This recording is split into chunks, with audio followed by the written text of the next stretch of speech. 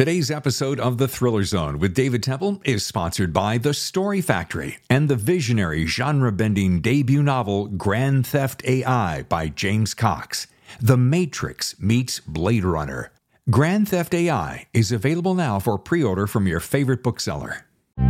On the next episode of The Thriller Zone, we welcome special guest Adam Hamdy and his book, The Other Side of Night. If you like thrillers that will bend your imagination, you'll love this new thriller from international sensation Adam Hamdy. The Thriller Zone begins now. Hello and welcome to The Thriller Zone. I'm your host, David Temple. That's right, it's me, once again, right in your ear to share with you some of the best thriller writers in the world. And today, it is no different. This gentleman was on my show number 5, just over a year ago, mid-July. And we had a blast. He is one of the kindest, most down-to-earth guys you'll ever meet, and a mad talent. He usually works in a particular genre of thriller, a little flavor of thriller, but he has stepped off the beaten path and done something very, very unique in a powerful way. Adam Hamdy is my guest, and the book is The Other Side of Night. All right, I'm babbling. Let's get to it. It has been so long since we spoke. How in the world are you? I'm very well, David, and it's lovely to be back with you. I enjoyed our conversation, previous conversation, and I'm really looking forward to this one. You know, I was working out at the gym this morning about 5 o'clock. I went to hit the weights and I said, you know what I'm going to do? I'm going to replay Adam's show from July 16th of last year. We were deep in the pandemic. We were all chasing our tails, trying to figure out how to live a creative life in that somber solitude. And I ran across the show and I learned a couple of things. First of all, I was a babbling idiot, and I need to spend more time listening to great authors like yourself. That's not true at all. That's absolutely not true at all. I really enjoyed our conversation. I had a lot of fun, and I think you're an amazing host. Well, you're very kind. I do want to take this second to say thank you to Eric Bishop, who introduced me to you. We have become avid fans of one another. He's turned me on to all your work. Of course, we talked about your books then. We're going to be talking about The Other Side of Night, which is a brilliant book. That's all I'm going to say right now. So thank you to him. And if you would mind, can we just go back a year and a couple of months and revisit something you said that has hung in my mind like a well-tailored suit? Very happy. Let's have a look. I think if you talk to people who've written a number of books, they'll all tell you the same thing. You know, you're always learning. So you'll learn throughout. It's one of those, and that's what makes it so wonderful, because there's always something new. You know, you're always learning. But you don't find your voice for a while. Right. And actually, once you find your voice, the next trick is to lose your voice. It's to actually start losing your voice to the world and the characters and the tone of the book that you're trying to write. Wow, right? That guy is talking a lot of sense. I don't know who he is, but he's talking a lot of sense. I love that man. He has changed my life. And as you can see, he just gets more handsome with age. I'm not sure about that. He looked so fresh. That was kind of, midway in the pandemic. You know, we've had the hard times now. So, but yeah, that's some wisdom there. Well, you know what I'd love to do, because it was so profound and it's hung with me, Adam, for so long, because as writers, and I'm not in the league of you, but I'm trying to get there, is we try to find that voice, which I think I'm just now 10 years in finding. And we're like, oh yeah, got the voice. And then you realize, according to you, and it's brilliant, let's lose that voice, stretch ourselves, lift ourselves to a new place, and dig deeper. Can you expand on that for me? Because I just want to hear more about that. I love the Zoom. I love the zoom. It It's like gets us shining really. the spotlight on a perp, you know. Yeah, I mean, those kind of interviews are dangerous, and it was one of those interviews with I watched with David Bowie, and he was saying, you know, if you want to produce your best work, step outside of your comfort zone, push yourself. And so there are a lot of authors out there that are extremely successful with their voice, and they find it and they kind of stick with it and run with it. But I think that, you know, effectively what you're trying to do is you're trying to, when you're an author, you're trying to find a truth of a particular work. And it's weird to talk about that with fiction, but I think all stories have a truth. And you're trying to, once you've come up with your idea, you're trying to articulate it in the best possible way. You're trying to bring it to life in the best possible way.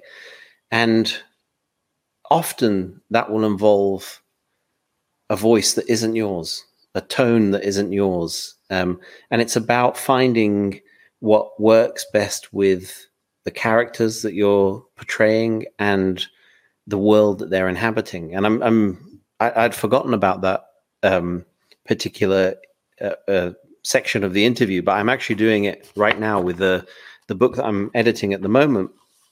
It's very different to The Other Side of Night, but it's the same kind of ethos of trying to step outside my comfort zone, pushing boundaries. And actually the book, The Other Side of Night's a very kind of intricately constructed book with lots of different points of view. This book is, it's written as like a memoir. So it's a single point of view. And it does exactly that. I've tried as much as possible to lose my voice. And I'm thinking about it. Well, how would this guy say this particular phrase? How would he write this? How would he construct this sentence? And if it feels too much like me, I strike a line through it. I'm trying to not be me. It's a character piece. So it's a bit like performance. It's a bit like acting. Have you ever done any acting, by the way? Yeah. Yes. You say that as though it was a terrible experience. Yes, I was. I acted very young. Actually, I was. Oh God, this is going to haunt me. I was Igor in the Dracula Spectacular when I was in high school, which is he's like a kind of Quasimodo henchman figure to Dracula, the comic relief, and so that was musical theater. And so I had to sing and act. And, you know, I hadn't suffered enough. So I then went and joined Questors in West London in Ealing, and joined their adult theatre company when I was 13 or 14. I was quite young. And I got to act in a Chekhov piece and, you know, did some, I've acted. That's enough. You make that sound so exciting. Yeah, I haven't. I notice I did not say I have acted well. Right. Oh my God. Well, the reason I asked that because it was a perfect insert was the fact that, you know, to your point about writing for characters, isn't it interesting? And especially in this book, if you were writing the story as you were, and then all of a sudden you divert it into, let's say, for instance, a courtroom appearance, and you had one of the attorneys speaking, and all of a sudden it started sounding exactly like you, the reader would sense that false sense of reality, wouldn't they? They wouldn't maybe even know what they were doing or hearing or receiving, but they go, "Oh, that sounds kind of like it's like the same guy's talking," right? Yeah. I mean, I think that's really important with you know, whatever you're writing is to make your dialogue sound convincing, make your characters sound different, so that not everyone's speaking in the same manner and using the same you know, kind of speech, mannerisms of speech. And But I think with The Other Side of Night, for example, I tried not only to kind of make sure everyone sounded authentic, I also tried to present the story in a way that would enhance the reader experience. So in The Other Side of Night, it has court transcripts in there. So I've presented it as you would read a historical transcript of a court case. And for that, actually, I went to my friend Tony Kent, who is an author and a barrister, writes some brilliant sort of legal political thrillers, and he's a practicing criminal barrister. And I just said, how would you say this in a courtroom? What would be the procedure here? And he was so helpful, giving me some of the formal phrases and that makes sure that it doesn't sound like you, because I would never speak in the manner in which these polite barristers talk. And is it much like what we see on television? And do they still wear and if this is a stupid question, just the same little wig hats? What are those? The wigs, yeah. They still wear the horsehair. Yeah, they still wear the horsehair wigs. Not in all courts. Not in all courts, but certainly in the higher courts, horsehair wigs and the gowns and everything. And they have a very, so I'll actually, because I found this absolutely fascinating. So, when they're getting a bit sort of, they're asking sort of antsy questions. I'm just going to see, if I can find it. While you're looking, I'm going to tell you, I think I'm going to bring those back as a fashion statement. I'm going to start wearing them. Oh, wow. Can you imagine that? Can you imagine me walking down San Diego Beach? Hey, what's happening? With my board shorts. So, in American TV and courtroom dramas, they'll say objection, and the judge will say overruled or whatever. I said to, Tony Kent, I said, do they do that here? I mean, I've got a law degree and I've sat in court, but I can't remember, how they do things. In British courts, they say, my lord, it is with great reluctance that I find myself on my feet again. In other words, I'm very reluctant to have had to stand up to criticize my esteemed colleague, but I am standing. Okay? Yeah. And the judge will say something like, I tend to agree. Please answer the question. Okay? So it's just so, it's all about status. It's all about maintaining the fiction that these are very, very special people representing you in court or against you in court. And you have to be very polite about their. So the idea of standing up and saying, objection, this guy's an asshole or whatever it is, never going to happen. It really is theater, isn't it? Yes. I've never thought about it that way before. Yeah, very much. It is real. You're trying to maintain the deception. And they have this weird thing where you have in a British court, you have rows. And if you're a QC, which is a Queen's Counsel, now a King's Counsel, obviously, you will be able to occupy the first row in the court when and if you're a junior barrister, and junior barristers can be people in their 50s or 60s, you can only go to a second row. So if a junior barrister is appearing against a QC, they have to step back one row and be more distant from the judge. And I've looked into this, and there are cases where it's up to the QC whether they allow the junior barrister to be in the front row. And so they have to ask for permission from their opponent and say, would you mind if I come up a row? And often the QCs will say no. They will say no. It's like, what's the big deal? They just want to stand equal to you. They're presenting the case. They just happen not to be a QC and have that formal, badge. No, they'll say no. So it's a very, very bizarre legal system. But I said a second ago about I did not realize it was so much theater, and then I'm flashing back to all the courtroom dramas that I've watched my whole life, and I thought, wait, no. Dude, don't talk out of both sides of your mouth, because you realize that not only is it fictional television, but part of the act, part of the situation is to pontificate broadly. You know, I think it's distraction. It's part distraction. It's intimidation. I'm going to take a side road real quick. I watched a show recently, and it was Where the Crawdads Sing. Oh, right. Yeah. Oh my God. Brilliant, by the way. You've seen it? Not yet, no. Oh, there's a courtroom scene, and I said to my wife, I said, Tammy, look at that. That's the personification of courtroom drama.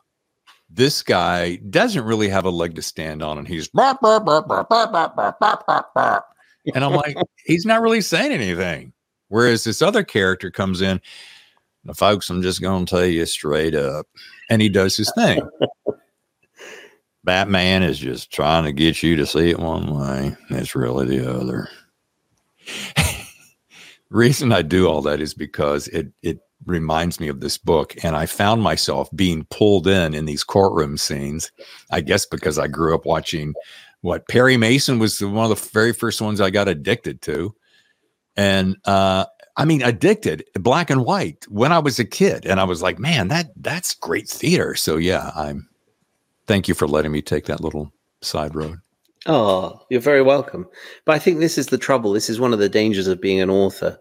You know, you'll start looking into something because you want to try and give your work authenticity, and you end up just thinking, "Oh my God, this is the most fascinating thing I've ever." I'm a student. I'm a student at heart. I love learning about the world. I love hearing people's stories, and so it's very dangerous in this career, this profession, because you can literally just go down a rabbit hole and spend a week learning all about, you know, how they make the wigs for British courts and just all sorts of bizarre things. So, and particularly with a book like this that touches so many areas of life, it's dangerous. Yeah.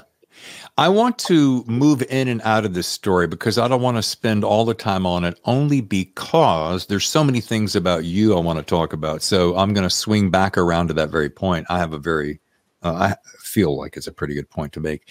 But last we spoke, I believe, when we spoke in July, you hadn't moved to, I'm not going to be able to pronounce the place. Mauritius. Thank you. Q on the floor. It reminds you a little bit of like downtown Detroit, right? I mean, it's kind of dirty, and I mean, it's just like buildings, and or is it more like suburbia? I mean, it's pretty bad, isn't it? Mauritius, yeah, it's terrible. What? Don't come to Mauritius. Yeah, really don't come. It's awful. It's so grunge. I have spent more time watching you. I think it's got to be Instagram. Dude, I spend way too much time stalking you on Instagram. So right. I don't have to apologize because you don't know it. Okay. Yeah, no problem. Yeah, go ahead. I'm doing like this. Honey, look what he's doing now. Oh my God. She looks at me. You really do have to get a life, son. Yeah, no, it's we decided sort of after the last few years to give ourselves and the children a bit of an adventure. So we looked around the world and we had certain criteria. We wanted great weather, we wanted beaches, and obviously the kids to be able to go to good schools. And Mauritius just ticked all the boxes. So we live, it's a tropical island in the Indian Ocean. It's part of Africa. The official language is English. Everyone speaks Creole and French. It's a mishmash of every culture you can imagine. It's the nexus point between Asia, Europe, and Africa. So there's just everybody and everything here. And yeah, we love it. It's really lovely.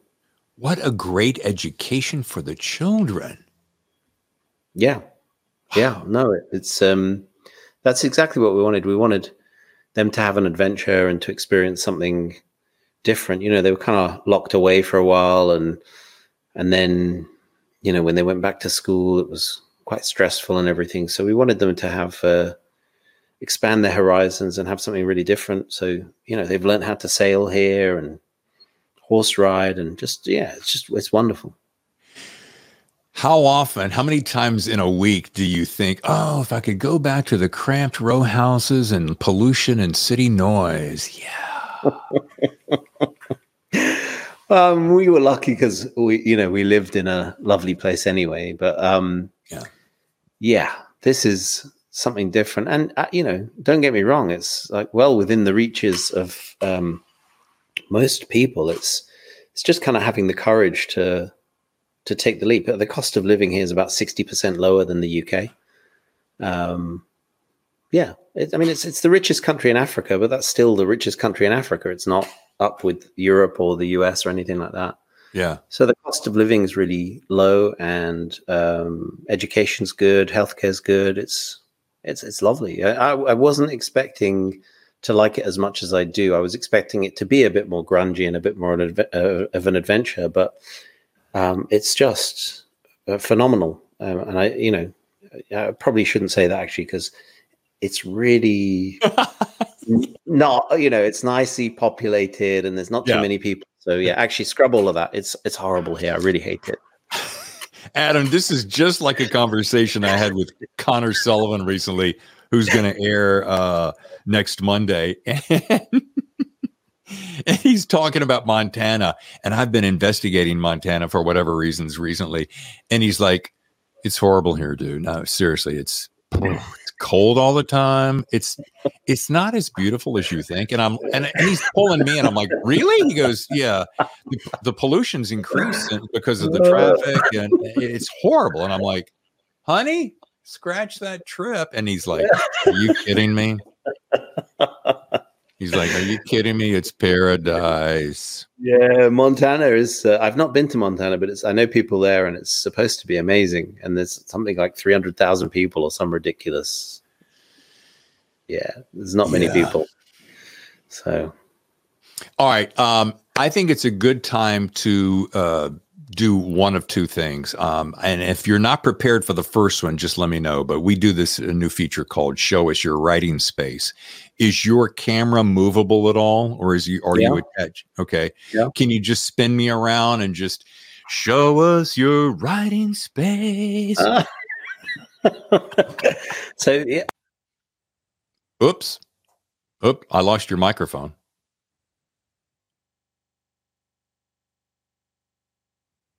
Oh no. Nope. I bet it did a little disconnect.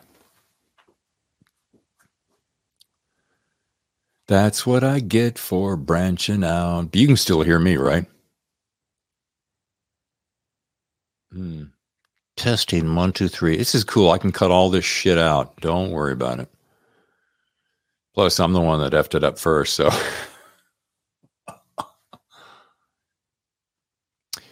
You went to move something and there was a click, almost like. How's that? There you go. Perfect. Yeah. Okay. Okay. Great. So I'm going to have to carry the mic with me. Oh, like a. I'm going to show you my writing space. So it's nighttime here. I can switch on the garden lights, but I'm not going to because that would involve a big journey. So this here is my favorite chair. And I write here, looking out into the garden,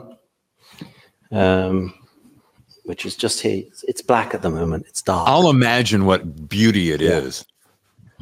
And in here is a messy little office that I have. And that's my desk and chair there. And that's where I do my formal sort of writing. But actually, at the moment, I'm spending about half the day at the beach. Half the week at the beach. And I try and write at the beach because I actually get loads done. Why do you suppose that is? There's no distractions. So I write by hand. And so I'm not looking at emails and I'm not looking at social media. And I put my headphones on and listen to music and just write and look at the ocean. All right. First of all, thank you for doing that because I put you on the spot. You did it brilliantly. It's gorgeous. I'm so jealous. Thank you. You're very welcome. Secondly, I did not quite see the full T-shirt, so I now have to see. Is that pink sequins there? Pink sequins, rose. It's my favorite T-shirt, and it's a bit like in Seinfeld when Golden Boy is dying. He has his favorite T-shirt. this t-shirt is running to the end of its life. So it has a pink t-shirt, pink sequins, and then a skeleton hand holding the roses for you. But it is dying. This is my favorite t-shirt, and I'm wearing it to extinction. Good. What is it about us guys? We find something that we love to wear. My wife laughs at me all the time. She goes, I dropped several $100, got you some new clothes. You're still wearing that same ratty t-shirt. I'm like, honey, it just feels so good. It's broken in. This is gone from being a show about, writing and being sort of serious and authorly and everything to, I've figured that out, that it's not cool to be going around in raggedy clothes. So when I find something I like, I buy 4 or 5 of them. So, I now have a closet with, 5 of the same t-shirt, of every t-shirt. And it looks a little bit, I don't know, OCD or a little bit strange, but that's the only way to avoid it. Because we find things we like and we stick with them. I got to admit, first time ever admitted in public, I do the same thing. I don't buy 4 or 5 because I'm not swinging the big bat like you are, but I do buy 2 of things. When I find something, I'm like I found a Lululemon shirt recently. It was just the perfect weight, the perfect shape. Everything was perfect. And I'm like, oh, geez, I got to have 2 of those. Oh, why, honey? She says, because you don't want to wear it out too fast. You want to wear one, then wear this one. Anyway. Wow. I'm glad to have found a kindred spirit. That's okay. One more last confession. There is at least 2 pairs of shorts and at least 3 t-shirts that I have worn. I shitteth you not. 20 years, easily 20 years. Oh, wow. 20 years. Wow. Yeah. 20. Wow. I'm now trying to think of my oldest piece of clothing, and I cannot reach back to that. Yeah. Yeah. I'd go pull them out, but it really would be a diversion. And your publicist and your workday ahead of you would be kicking me right in the But there's a kind of getting into museum territory. Now I'm gonna tell you something. Now I have a friend, a very good friend who I've known for years, and we live on we've stayed in touch even though we've lived on other sides of the world and everything.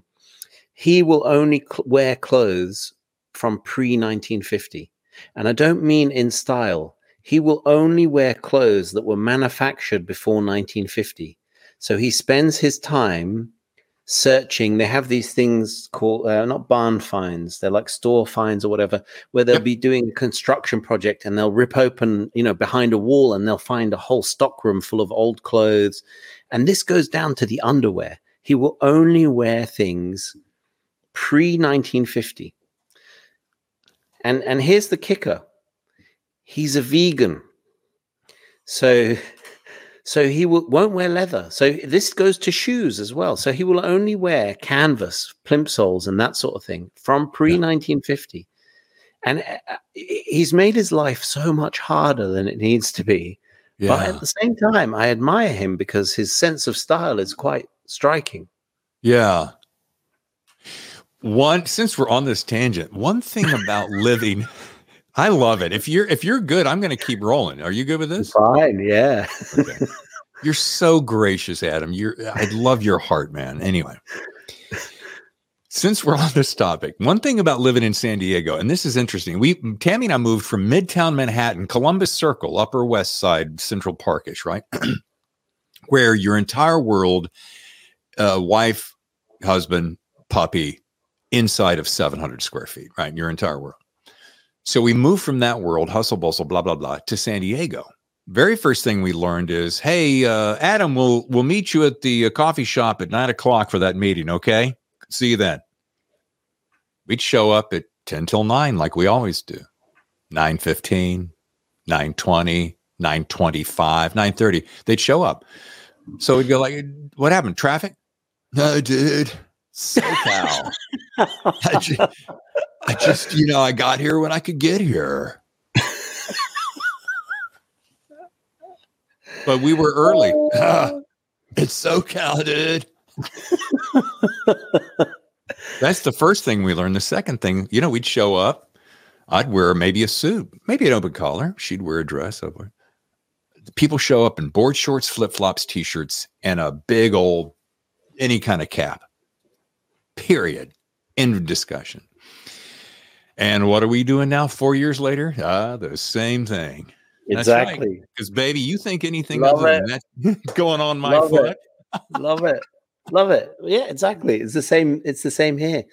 But I'm gonna go on a tangent within the tangent. Please. I have part of my new book takes place, a very small part of it, but it takes place in San Diego.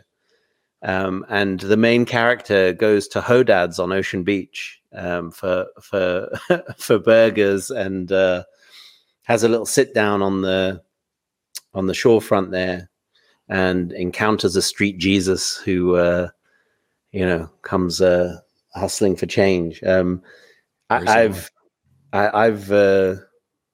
been to San Diego. It's a lovely place, lovely part of the world, but it is very, very interesting. It's not New York. No, but I'll tell you what, it's also not LA. I know we're only 90 minutes away, but it's way more laid back and a little less pretentious. And we're actually, to take it one step further, we're in Encinitas, which is about 20 minutes north of downtown proper. Oh yeah. Okay. Yeah. So it's even more, Yeah. If you're not stepping out and waxing your board and hitting the surf, then you're just, dude, what are you doing? Aren't you surfing today? Dude, I'm scared of the water. What? I love it. All right. Sorry. That was so much fun. Let's do this. We're going to take a short break, and we're going to come back, and we're going to talk to Adam more about The Other Side of Night. Also, we're going to provide another new feature on the show. You heard us mention earlier that our mutual friend, Eric Bishop, it has introduced me to Adam, and we all three have become friends. You guys are closer friends than me. And, but he is kicking off a brand new feature on the show called 2-Minute Book Review. And it just so happens that Eric chose, when I reached out to a bunch of my author friends recently, he chose your book to review. So we're going to take a short break, come back, hear his Eric Bishop's review, and hear from our sponsors to the show. So I'm David Temple. This is Adam Handby. This is the Thriller Zone. Stay with us. We'll be right back. Your host, David Temple here. Hey, before we get back to the show, I thought I would throw in this one quick note. I have had authors approach me who want to actually advertise on the show. And I'm like, that's cool. I love that idea. I mean, think about it. We feature the best thriller writers in the world. You're one of the new up-and-coming thriller writers in the world to be, and you have a book coming out. Our rates are super reasonable. We're easy to work with, as you know, and we all want to work together to make success for all of us. Just reach out to us here at The Thriller Zone at thethrillerzone@gmail.com. Let's talk rates. Let's talk details. Let's do something together in the new year. I think you'll like it. Now, back to the show. Eric Bishop here with the Thriller Zone 2-Minute Book Review. Today, we are going to feature the book The Other Side of Night by Adam Hamdy. So a while back, I was told that Adam was writing a book, and that was a speculative fiction book. I didn't know what that meant. But Adam's a friend of mine, agreed to give me an early copy of the book, and I dove in and read the book. I now know what a speculative fiction book is, and all I can say is what Adam wrote is spectacular. It is a book about love, loss, the human condition, and I know it's a cliche to say you've got to read the book to really appreciate the book or to not be spoiled by what happens in the book, but it's really a true story in this instance. Adam wrote a book that you need to read. It'll touch your heart. It'll excite you. It's something that really, it must be read to fully appreciate. And I must say, since I can attest to this fact, once you read it, you're going to want to read it again because there are things you're going to miss. And when you go back through the second time, you're going to connect some dots. So this book, The Other Side of Night, comes out on September 27th in the United States. Get a copy, get 2 copies and give one away. Really, you need to read this book. It's my favorite book this year, and maybe for a few years running, this will be my favorite book. It's that good of a book. Again, my name's Eric Bishop. My debut author, The Body Man, came out in November of 2021. If you're so interested, it is available on Amazon and all major retailers online. So stay tuned for the next Thriller Zone 2-minute book review. My name is Adam Hamdy. I'm the author of The Other Side of the Night. I'm hanging out with my good dude, David Temple, on the Thriller Zone. The best thrillers, the Thriller Zone. And now back to the show. And welcome back to the Thriller Zone. I'm your host, David Temple. We're with Adam Hamdy. And how about the review from our good friend, Eric Bishop? Oh, Eric's a wonderful guy and very generous. It's lovely. He's been a fan of the book. In fact, I think he was one of the first people to read it, and he absolutely loved it. And yeah, he's a lovely guy. He is. And his book, The Body Man, just as a little extra plug. Yeah. Wow. How about that for a debut? Yeah. No, I've been a fan of The Body Man and a sort of champion of that for a long time. And so, yeah, he's a very promising young writer. No, he is. He's very good. And I've read the follow-up, actually. He's done a great job. It kind of takes The Body Man up to the next level, Breach of Trust. Oh, you have a copy and I don't. Tammy, take him off the Christmas card list. I was one of his beta readers or a theta reader. I don't know. He's taken it up a notch. So I'm excited about that one as well. Well, I look forward to the day down the road when I can throw you one of my books and you'll look at it and you'll go. I look forward to it too. Yeah, David, don't give up that podcast. No, I hope if it's anything as entertaining as these shows, you're going to have a bright future too. Oh, God bless you. Speaking of entertainment and speaking of a great book, all right, I'm going to do this for you. I'm gonna boil my review down into about 5 words, and I do that for a couple of different reasons. I tend to not. I get a lot of invites, Adam, as you might expect, to do reviews of books. And I have chosen specifically not to do that because if I am talking to you about your book and then I review it, it just feels, I can't think of a good word. Could you help me? It's awkward. Yeah, good word. We're going to go with that. Yeah. Awkward. So anyway, but here's what I say about this one. Surprising departure, which we've kind of touched on. It's not like some of your other books, but that is not a bad thing. It's a great thing. Number 2, mixed bag of elements.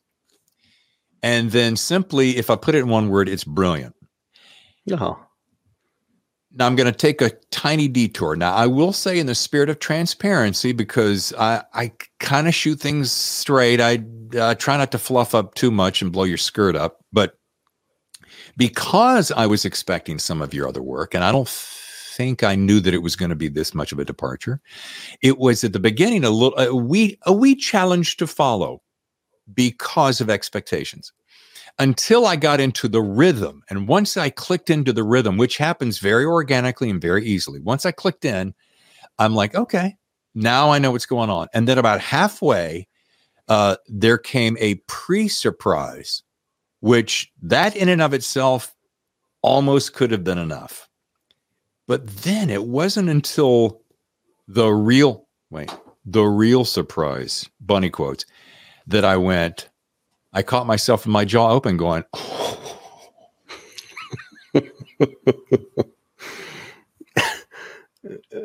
And I'm not even, this isn't theatrics. I literally, you blew my mind because of the way that it took off, and it expanded my mind. So much so, hold on. Go ahead and just bask in all that accolades, won't you? As I said, it's always the journey for me. It's not the destination. So I'm not one to bask too much. Down an acknowledgement. My friend here, Adam, says, if you're interested in exploring the subject further, I recommend Your Brain is a Time Machine, The Neuroscience and Physics of Time by Dean Buonomano. I bought the book instantly, started reading it. It arrived yesterday. I'm a third of the way in. Oh my God, I love that book. Yeah, it's crazy, isn't it? And folks, it's nonfiction, so there's no competition to my pal here. But you can literally, I envision your brain just going.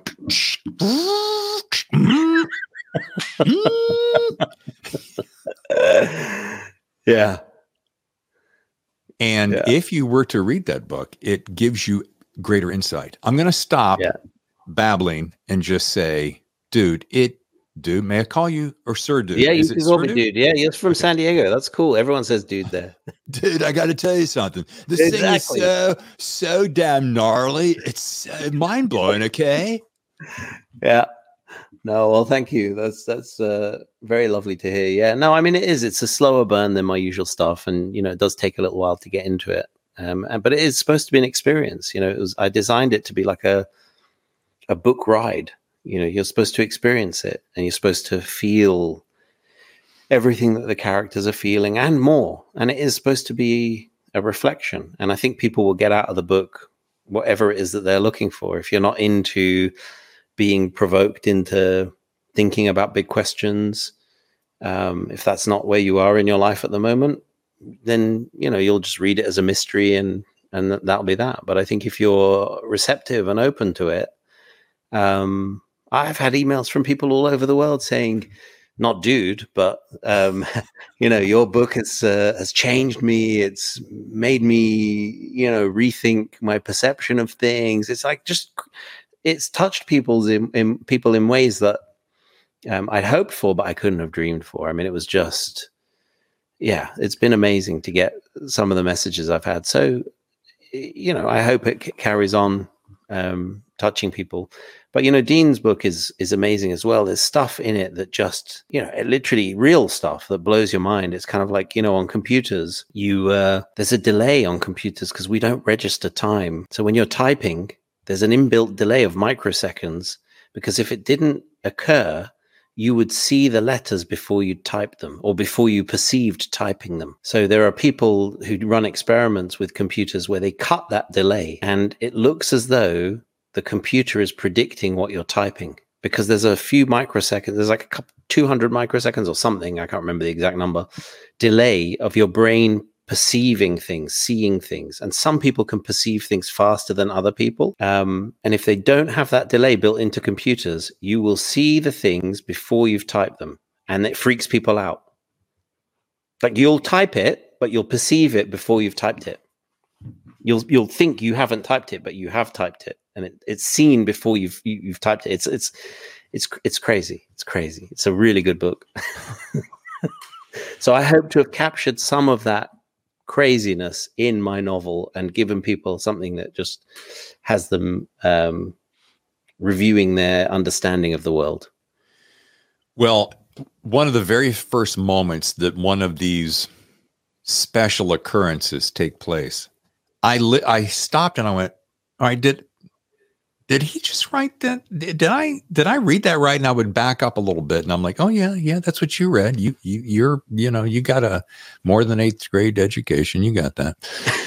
And not that there's anything wrong with 8th grade educations, but I was, first of all, I'm massively interested in all of this. My wife we were having another conversation this weekend and she said, and I made this comment, it was after reading your book. She goes, why did you like it so much? I said, well, it's as though Adam had a special key, and he went to a room that I wasn't sure I had, and he unlocked it and he opened the door. That's the best way I could describe it. Yeah. I may have known the room was there, but I had never opened the door. And when you opened the door, it made me go, oh, there's a whole other room in here that I haven't really fully examined. So I instantly bought that book, started reading instantly. And now what I find was when I'm not editing a show or reading a book for the next show, I'm reading stuff like that because I can't say enough, although I'm certainly trying, as is evidenced by all this babbling, to say what a remarkable trip that was. Oh, thank you. That's really nice to hear. And it's exactly what I was hoping for. I wanted people to, I wanted it to kind of touch people emotionally. And I think there's a lot of human elements in it. But I wanted to try and get people to examine the world in which we live and question how we think about things. So no, I'm very pleased it's had that effect. Can I get on the couch, the therapy couch for a second? Because all right, go for it. Let's take a tangent. Let's get this detour from Hodads and vintage clothing. Let's get onto the therapy couch. Doctor, could you help me? So last night I had a dream. Literally, I had a dream. Yeah.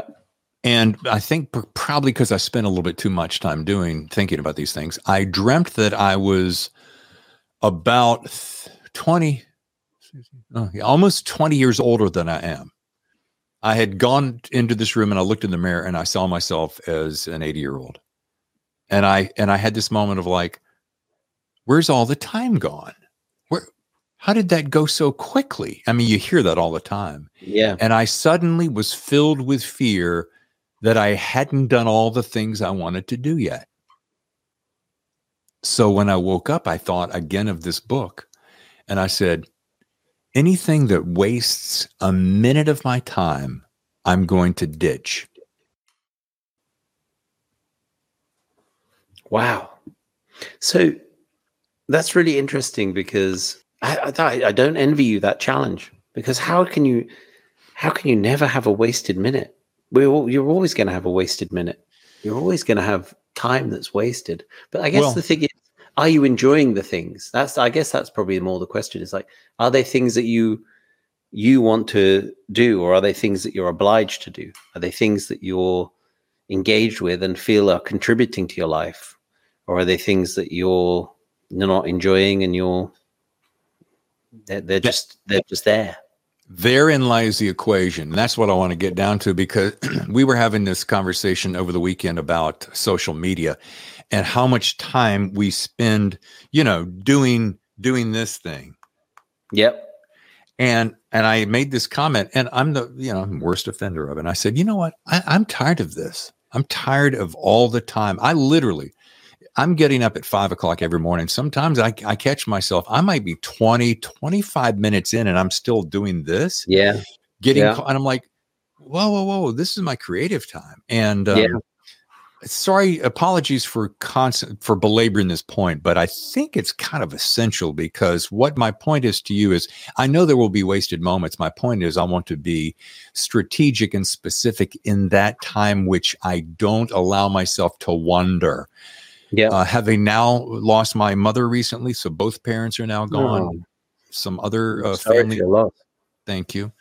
But that shook me, and we were best friends, so it shook me in a huge way. And waste time, man. Yeah. No, I'm sorry for your loss, and you're absolutely right. Those moments, time is the one currency you can't make more of. Around the world, you can make money, you can make things. We can't make ourselves as individuals, but governments, countries can rely on a constant and steady supply of people. But as individuals, we never get time back. It never gets back. And it's interesting how easily we trade it for nothing. You'll waste time on social media. You'll do favors for people who won't, return them or don't really care for you. You'll put yourselves out. We throw time away, we squander it. And as you approach the end of your life, you realize how little of it you actually have. And so I think you're absolutely right. And I think you're really right to pinpoint kind of social media, because it's so easy. You can find 20 minutes, half an hour going by. And what have you done? You've actually you're like a voyeur browsing into other people's lives. And actually, you're not even seeing their real life. You're seeing the projection of their life that they want you to see. Or worse still, you're seeing the anger and frustration that people want to stoke in society for their own agenda, whatever that may be. And you're getting caught up in that. So it's kind of like, well, But the strange thing is, if you're not part of it, you feel like you're missing out. You feel like, oh, there's a whole thing going on that I'm not part of. And actually, we're all missing out on the world around us. And something that's happened to me, like I said, going to the beach, I don't take my computer with me. I have my phone with me, but I actually bizarrely ignore it when I'm there. And I sit, when I don't have my music on and I'm not writing, I'll sit and listen to the ocean and the waves coming in. And in the garden here on my favorite chair, I'll listen to you can probably, I don't know if you can hear, there's a few little bits of wildlife, bats. But during the day, the garden is alive with the sound of birds. And I'll just sit and listen to the birds. They fly into the house, up into the rafters, and they're chirping and singing the whole time. And actually just taking a little bit of a moment to enjoy those things rather than, scrolling on social media. I've found it as much more nourishing for the soul if one thinks about things in those terms. Yeah. When I was talking to agents back in the day, when I was considering going after one for representation, they made a comment about, Dave, you can't really do that unless you've got a platform. So I jumped on board that mindset, and that fake smoking it saved my life though.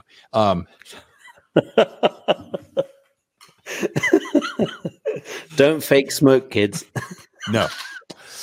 Put that down. Anyway, so I jumped on it with a passion, and I thought, okay, well, this is part of the deal. If you talk about your podcast, talk about your book, talk, and then what you do is you spend, and I'm going to get off of this in a second. You spend an inordinate amount of time getting caught into the vortex that only picks up speed and only takes you deeper until one day you go, what have I gained in exchange for giving that time away? Yeah.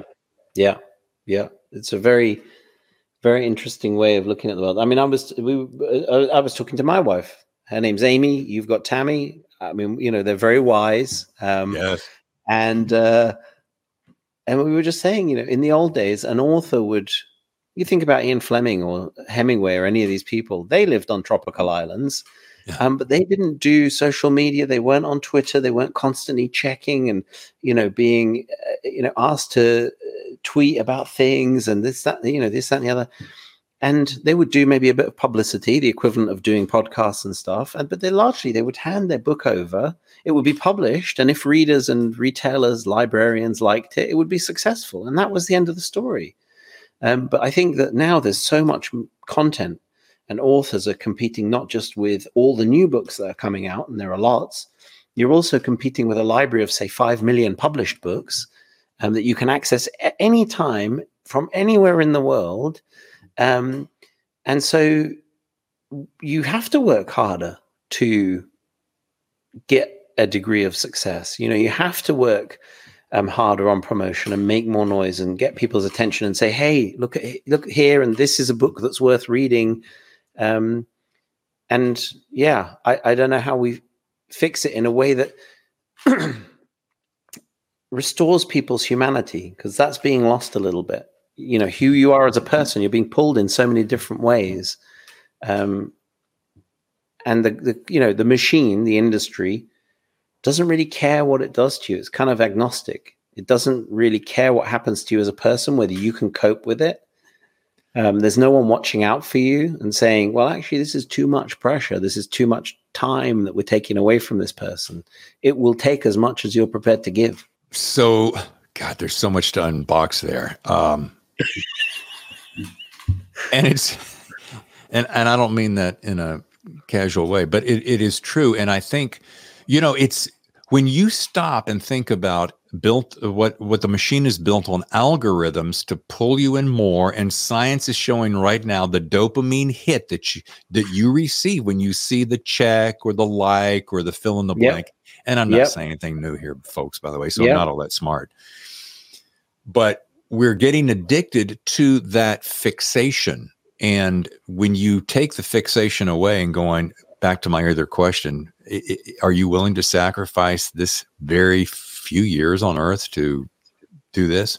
And I'm not taking away from, using social media to help the word. Because I mean, look, another distraction, podcasts now. Podcasts are up around 5 million now. So between your 5 million books, I'm going to use that number randomly, and 5 million podcasts and 5 million new streaming shows, it's no wonder we're all friggin' ADD and get me more, it's just insane.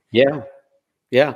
And also what it's leading to as well is a fragmentation of society, because there are I don't even know that you can call them subcultures. There are whole huge cultures that grow up, and they might have, following of 100, 200 million people around the world. You'll never have heard of them.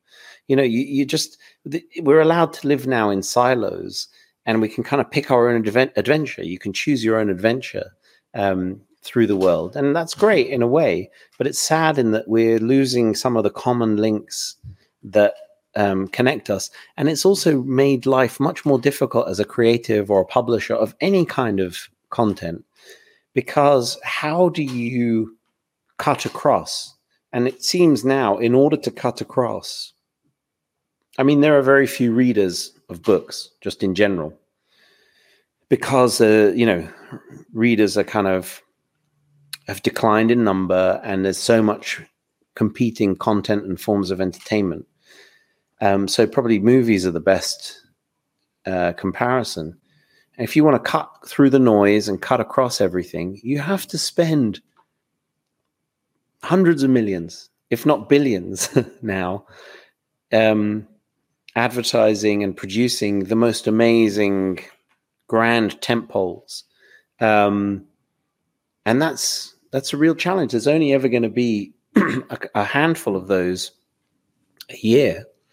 And it just means that the opportunities for sort of common stories, common, kind of shared understandings of the world in which we live are much, much less frequent than they used to be. Yeah.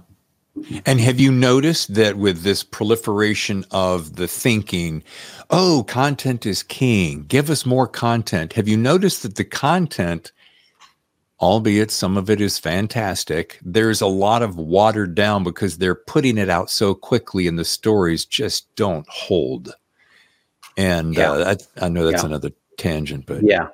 Well, I mean, something that I've noticed a lot of, and particularly in publishing, is that if there's something that's a success, then the following year and the year afterwards, you will see facsimiles of whatever that success was. So there's one book in particular that's really standing out in my mind. I'm not going to name it, which was a huge success a couple of years ago.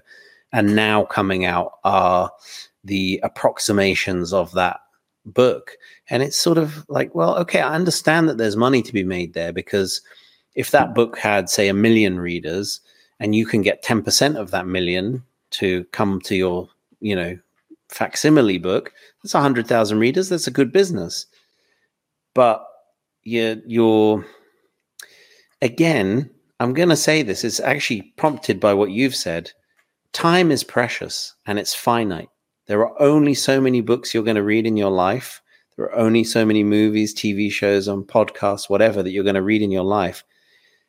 And part of the job of publishers, studios, and television networks used to be to curate content for us. Yeah. So we didn't have to make those decisions. It was to say, okay, we believe in this. We think it's a piece of real quality, and we're kind of acting as a filter for you, so you don't have to waste your time. That doesn't exist so much anymore. So people are spending more time consuming. And it's frustrating when you get kind of a quarter or halfway through the book and say, oh, this is just like the book I read, a month ago. I know the book you're talking about. Does it start with a G by any chance? There's a lot of books that start with G's. I'm just saying. Yeah, maybe. Yeah, perhaps. The reason I say that, and I'm just going to call it, I'm not going to call it anything because you didn't. Because I read so many books for the show, I am starting to see exactly what you said. I'm like, oh, well, which is why I'm constantly making notes, so that I'm like, okay, this book is that book, not that book that was this book. Yeah. Because there is a lot of that. And look, I don't, and I'll get off this tangent too quickly. I don't badmouth the people who are just trying to make a living. I mean, if that is if Levi 501s are successful and I can make a knockoff, that's not a great example, but then I'm going to do it because it's because it makes money and it's cool and everybody wants it. Yeah.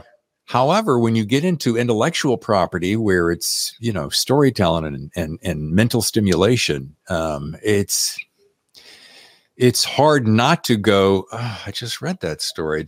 Matter of fact, that the book cover even looks the same. The blurb kind of feels the same. And hey, whose fault is that really when you think about it? Because if I'm an up and coming author and I go, but Adam had this magnificent book that was about the other side of night and it looked this way and it felt that way. And the blurb kind of described that way. And he sold 27 million copies in the first. Oh, I wish.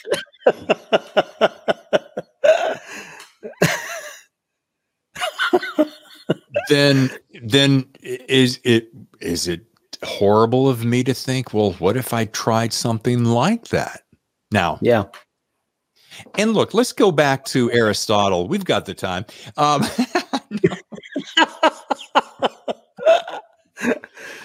I mean, nothing's original, right? Nothing. We're all just borrowing bits and pieces of the people who came before us, and that's just part of the deal. Yeah. But I want to end on this cohesive thought. Okay. Before we get into my last two closing points, who knows how long that'll take? It's about time, and we just, as you may know, we've just celebrated our 1 year anniversary. And actually I'm coming up on, within just days, I'm coming on my 100th episode. Wow. Congratulations. Yeah. You were number 5, dude. Wow. Congratulations. That's amazing. You've done a lot then in a short space of time. Yeah. Kind of how I'm wired. The upside is I have had the time of my life. Adam, I mean this with as much sincerity as I can possibly say. There's very few things that make me happier than this right here. Oh, that's lovely. That's the upside. The downside, and this is a very poignant point, I hope. When you're reading 2 and 3 books a week and trying to get them all in and make your notes and prepare for interviews like this, you realize, it's not brain surgery here, you realize you're putting in a lot of time for the work. And you started off a question right out of the gate. Hey, David, how's your writing? Which that's so kind of you to say. And I go, well, I had to put it on the back burner because I'm reading too many books. And therein lies part of my equation is back to our time thing. I'm going to back off of this a little bit because as much as I love this, it takes so much time away from other things that I really love. So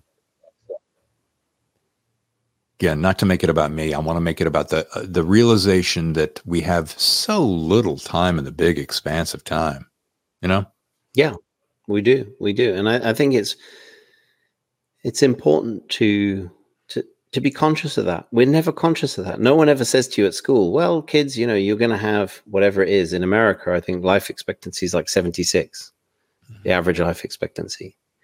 In the UK, it's higher. Japan, 84, 85, something like that. But you're going to have a finite amount of time and people are going to try and take as much as they can get from you for free. Friends, family members, employers, some people you want to give them as much time as you can. Other people are going to try and take.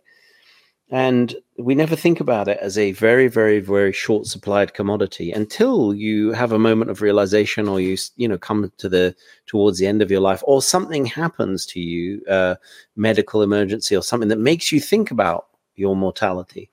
But I think it's very important that we perceive time as this finite and very valuable commodity, this gift. And once you do that, it helps you prioritize. What do I want to achieve? And in fact, I was asking somebody today, what do you want to achieve with the years that you've got left? And so for you, when we first spoke, your writing was really important to you and it sort of stuck with me. And that's why I asked the question. And I completely understand if you want to dial it back and, get back to it. Well, it's funny that when you and I spoke in July of last year, that was, my wife said, if you could do anything for a year, what would it be? I'm like, right. It's all I want to do. And then I resurrected my radio career and brought it around to podcasting. So I figure I could kill two birds with one stone, but I'm working on a nonfiction book right now. Oh, right. Yeah. And I think, and it has to, I won't drill into it because this is about you, but it has to do with time and the time that has passed and the short time that we have in front of us, and having, again, losing parents and so forth. It makes you, and I just had to say goodbye to my pup from 13 years, 2 weeks ago, which. Oh, that's very difficult. Yeah, no, that's really hard. Fried my brain. Yeah, I'm sorry to hear that. Thank you. But it really just goes. And then, of course, what did we watch over the weekend? Interstellar.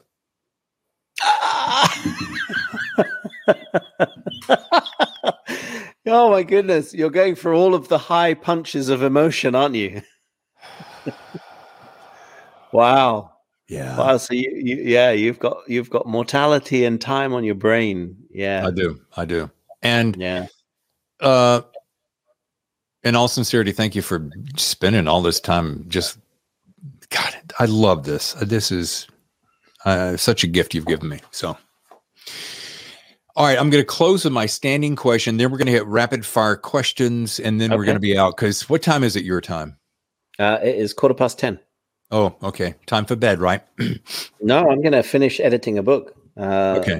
I have to get this out by tomorrow, so I haven't got much left. So I'm gonna work. Yeah. So David, I'm a hustler. Shut the hell up! Stop going down your tangents. All right. No, I like the tangents. All right. Classic question, standing question. Aspiring writers, even longtime authors. Number one, what's your best piece of writing advice? My best piece of writing advice, I have two actually. One is live an interesting life. Talk to people. Don't be afraid. Go up to them. Ask them about their lives. Go and experience things. It doesn't have to be dangerous things. Go and book yourself on a pottery class or a poetry course or, something. Step outside of your normal world, because you know your world, but you don't know the world that you don't know. So go and experience the world you don't know and find out something, because, it may not be that you're writing a book set in the world of poetry, but you may learn something from the people that were there. When I actually went on a poetry course as part of the prep for The Other Side of Night. And on the poetry course was an 82-year-old spy, female spy. And she had some of the most incredible stories from the Cold War. And I would never have met her in normal life. And she was there doing poetry. And we talked and talked and talked about Cold War. She was in Czechoslovakia, as it then was, and working for the German government as an ambassador, and just fascinating. But so yeah, go and step outside your life. And the other thing I would say is, and I know you're supposed to say, do whatever feels right. In my experience, having been a pantser and a plotter, plotting saves a lot of pain. Plan your work. And if you don't plan it in detail, at least sketch it out. If you look at, and I'm not saying the stuff that I write is masterpieces, but if you look at all the old masters and all the great painters, they always sketch. And they often spend years sketching things and doing preparatory works. And, Edward Hopper always did preparatory watercolors and sketches and things. Think about it in those terms. You'll save yourself a lot of grief and aggravation if you do some planning up front. So well said. So well said. All right. That means random fire questions. On today's show, Adam Handy, our return contestant. No.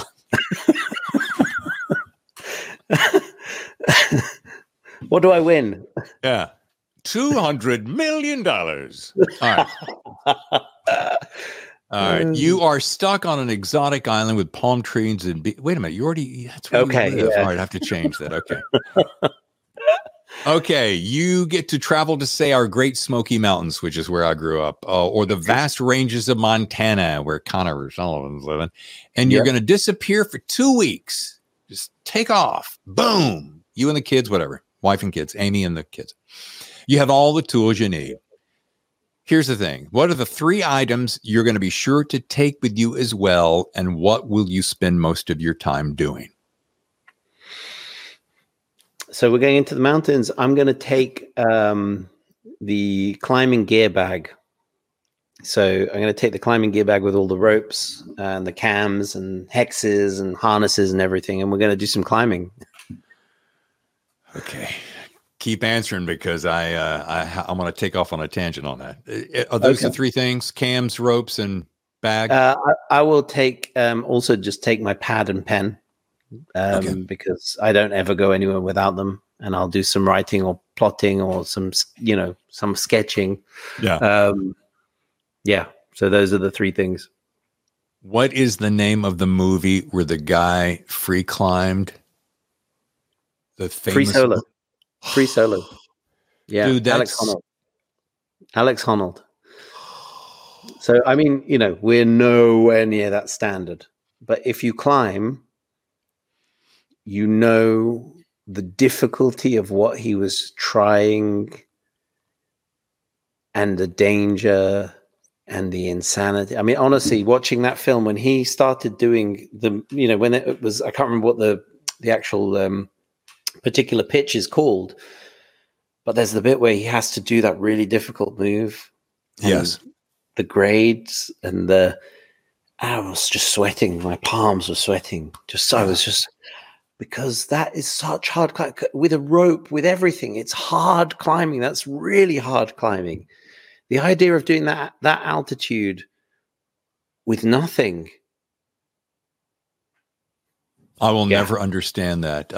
But they said that he was missing a mechanism or a chemical or a gene or something that. Yeah. So I think he feels fear, but he feels it only when he's amped up. We would feel it at 4. He has to be amped up to 9 or 10, and then he feels it. Yeah. Wow. All right. Number 2, if you could go back in time and sit down with 10-year-old Adam, handsome fellow that he was. Yeah. Knowing what you know now, what would you tell him?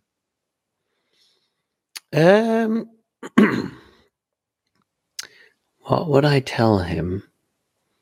Knowing what I know now, I'd say come to Mauritius sooner.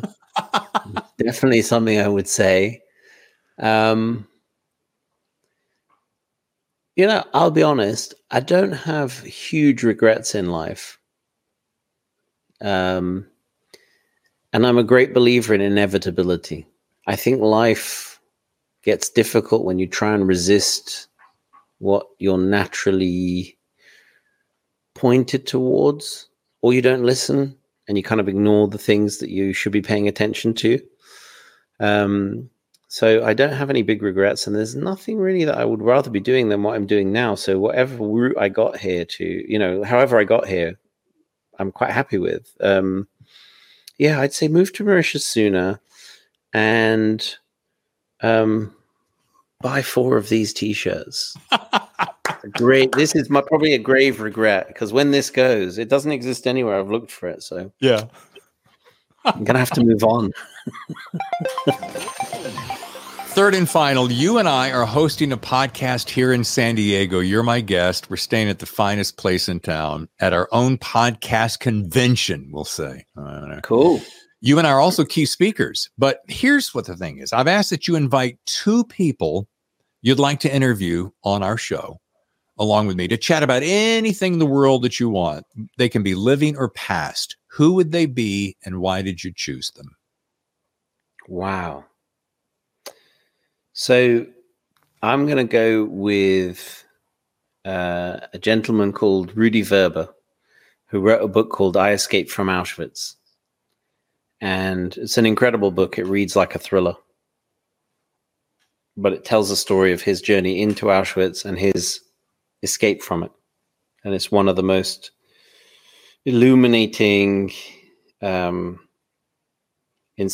books I've ever read. And I'd love to talk to him about, his experiences, what he then went on to do in life, because he became this brilliant neurochemist.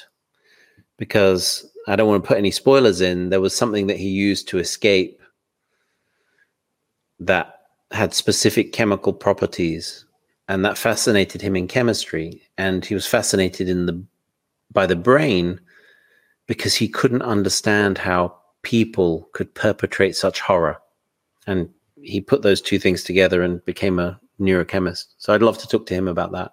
And then the other person I'd have on, and it's somebody you should consider for your show if you haven't already had him on, is Anthony Horowitz, the author of the Alex Rider, James Bond, Hawthorne and Horowitz series, just because he's so entertaining. He's he's absolutely fascinating speaker, and funny, energetic, very, very entertaining. I'd strongly recommend him as a guest. Wow. Do you have a degree of separation that you could help tee that up, or do you want me to just go hunt him down? Oh, I mean, I know him. Yeah, I can email him. Okay. Yeah. Let's tee that up, because that would be fascinating. And what would take it a step better? We can make it happen. 3-way podcast, the three of us. Oh, I like the sound of that. Hey, look, it's right there off of my script, for crying out loud.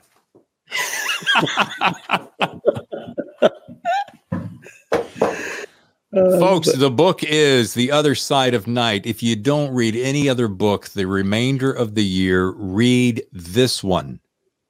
Oh, that's very kind of you, David. I'm telling you, it will. It'll change the way you see life. It will, in some form or fashion. It will do something to trigger something in your brain that'll make you reevaluate an element of your life. That's all I'm going to say. Wow. Yeah. I mean, I hope so. It will. Great. Yeah. To learn more, visit adamhandy.com and social and so forth, and follow him on Instagram. There's plenty of entertainment, but don't spend too much time. Not too much time. I'm going to try and cut back the amount of sunshine that I show on there. No, please don't. It's delicious. It's like after my dog passed, occupational hazard. I started looking at puppies. I mean, I'm not going to get a puppy right away. But boy, it's like this thing about social. Once you start looking and scrolling, all of a sudden puppies come out of nowhere, and it's a world of puppies. Yeah. Yeah. Well, not quite as heartwarming and touching as that. I found myself looking at whether we could buy cheetahs, just hypothetically. And you can. Actually, in fact, you can buy cheetahs from a place in Texas. Now, okay, excuse what will seem like blatant ignorance, and I don't have to stretch very far for that. Are they endangered in any way, and aren't they just naturally borderline dangerous? Yeah, I don't know about the endangered bit, but certainly the dangerous bit. Yes, they're.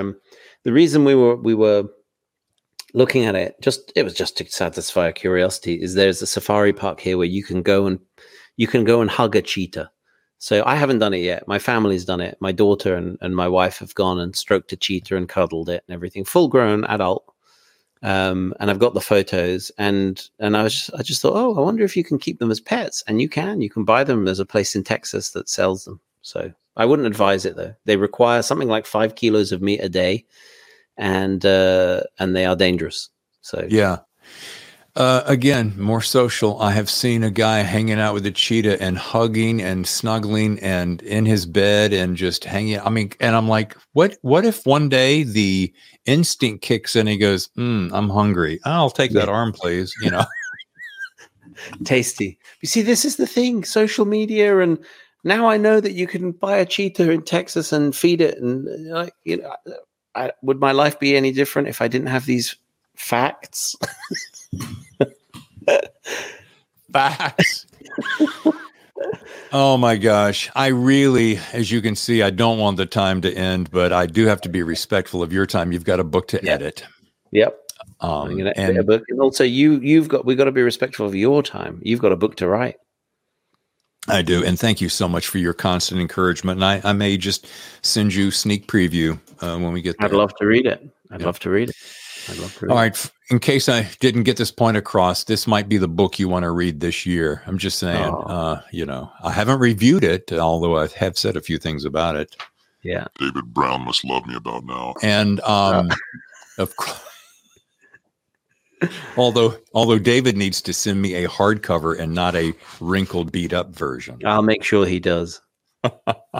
I'm very excited to hear about how this book goes, how the next one goes. I would love to grab Tammy and come down to, how do you say it? Mauritius. Yeah. Mauritius. It's You like should. delicious. That's what I need It to is. remember. It is. It's like delicious. Mauritius is delicious. Yeah. Mauritius is delicious. Yeah. Oh, that is fantastic. Yeah. If you want to say it in the French, it's Maurice. Like Maurice Day and the time. Adam, you are delightful. Your energy, your heart is just something to behold, and I'm so grateful. No, thank you very much, David. And thank you for having me on the show. I'm so pleased for you that you've had so much success and it's gone from strength to strength. So I look forward to the next time. When's that book coming out? I'll let you know as soon as I know. Okay, perfect. Did I tell you were going to love that podcast? Did you? Did you enjoy it as much as I hope you did, as I think you were going to? Adam Hamdy, the book is Other Side of Night. Talking about insights, right? Check. Nice guy, right? Check. Helpful, down to earth, gracious, check, check, check. A book that you want to read? Oh, big fat hairy check. Check it out is what I'm trying to say. Thanks, Adam. That was a real treat. Now, how about next week? Yep. As we get ready to wrap up the month, already September. Whew, the summer flew by. This gentleman also has kind of taken a little veer off the standard path. J. Todd Scott has a book called The Flock. And let me tell you something. Look at the size of that beast. It is completely different than his other work. And that is something you will probably really enjoy. I want you to check it out, The Flock. That's coming up on the 29th, last Thursday of the month. Until then, I want to say thank you to all my sponsors, authorbytes.com, warwicks.com, for providing us with great services and support. Also, thank you to you. Thank you to you. I so appreciate you being there. I thank you for writing the very kind letters that you send in to our email. Have I shared that with you lately? thethrillerzone@gmail.com. Would you like to get on my newsletter? Finally, I'm getting around to this. Can you believe I've been at this a year and I still haven't, okay. But you get to it when you get to it, right?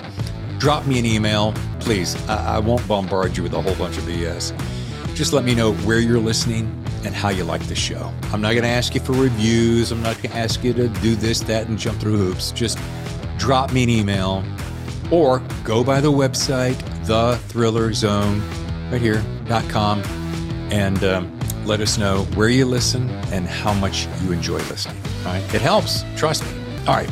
I have got some reading to do, so I'm going to skedaddle out of here. I'll see you next time for another exciting edition of The Thriller Zone. The best thrillers, The Thriller Zone.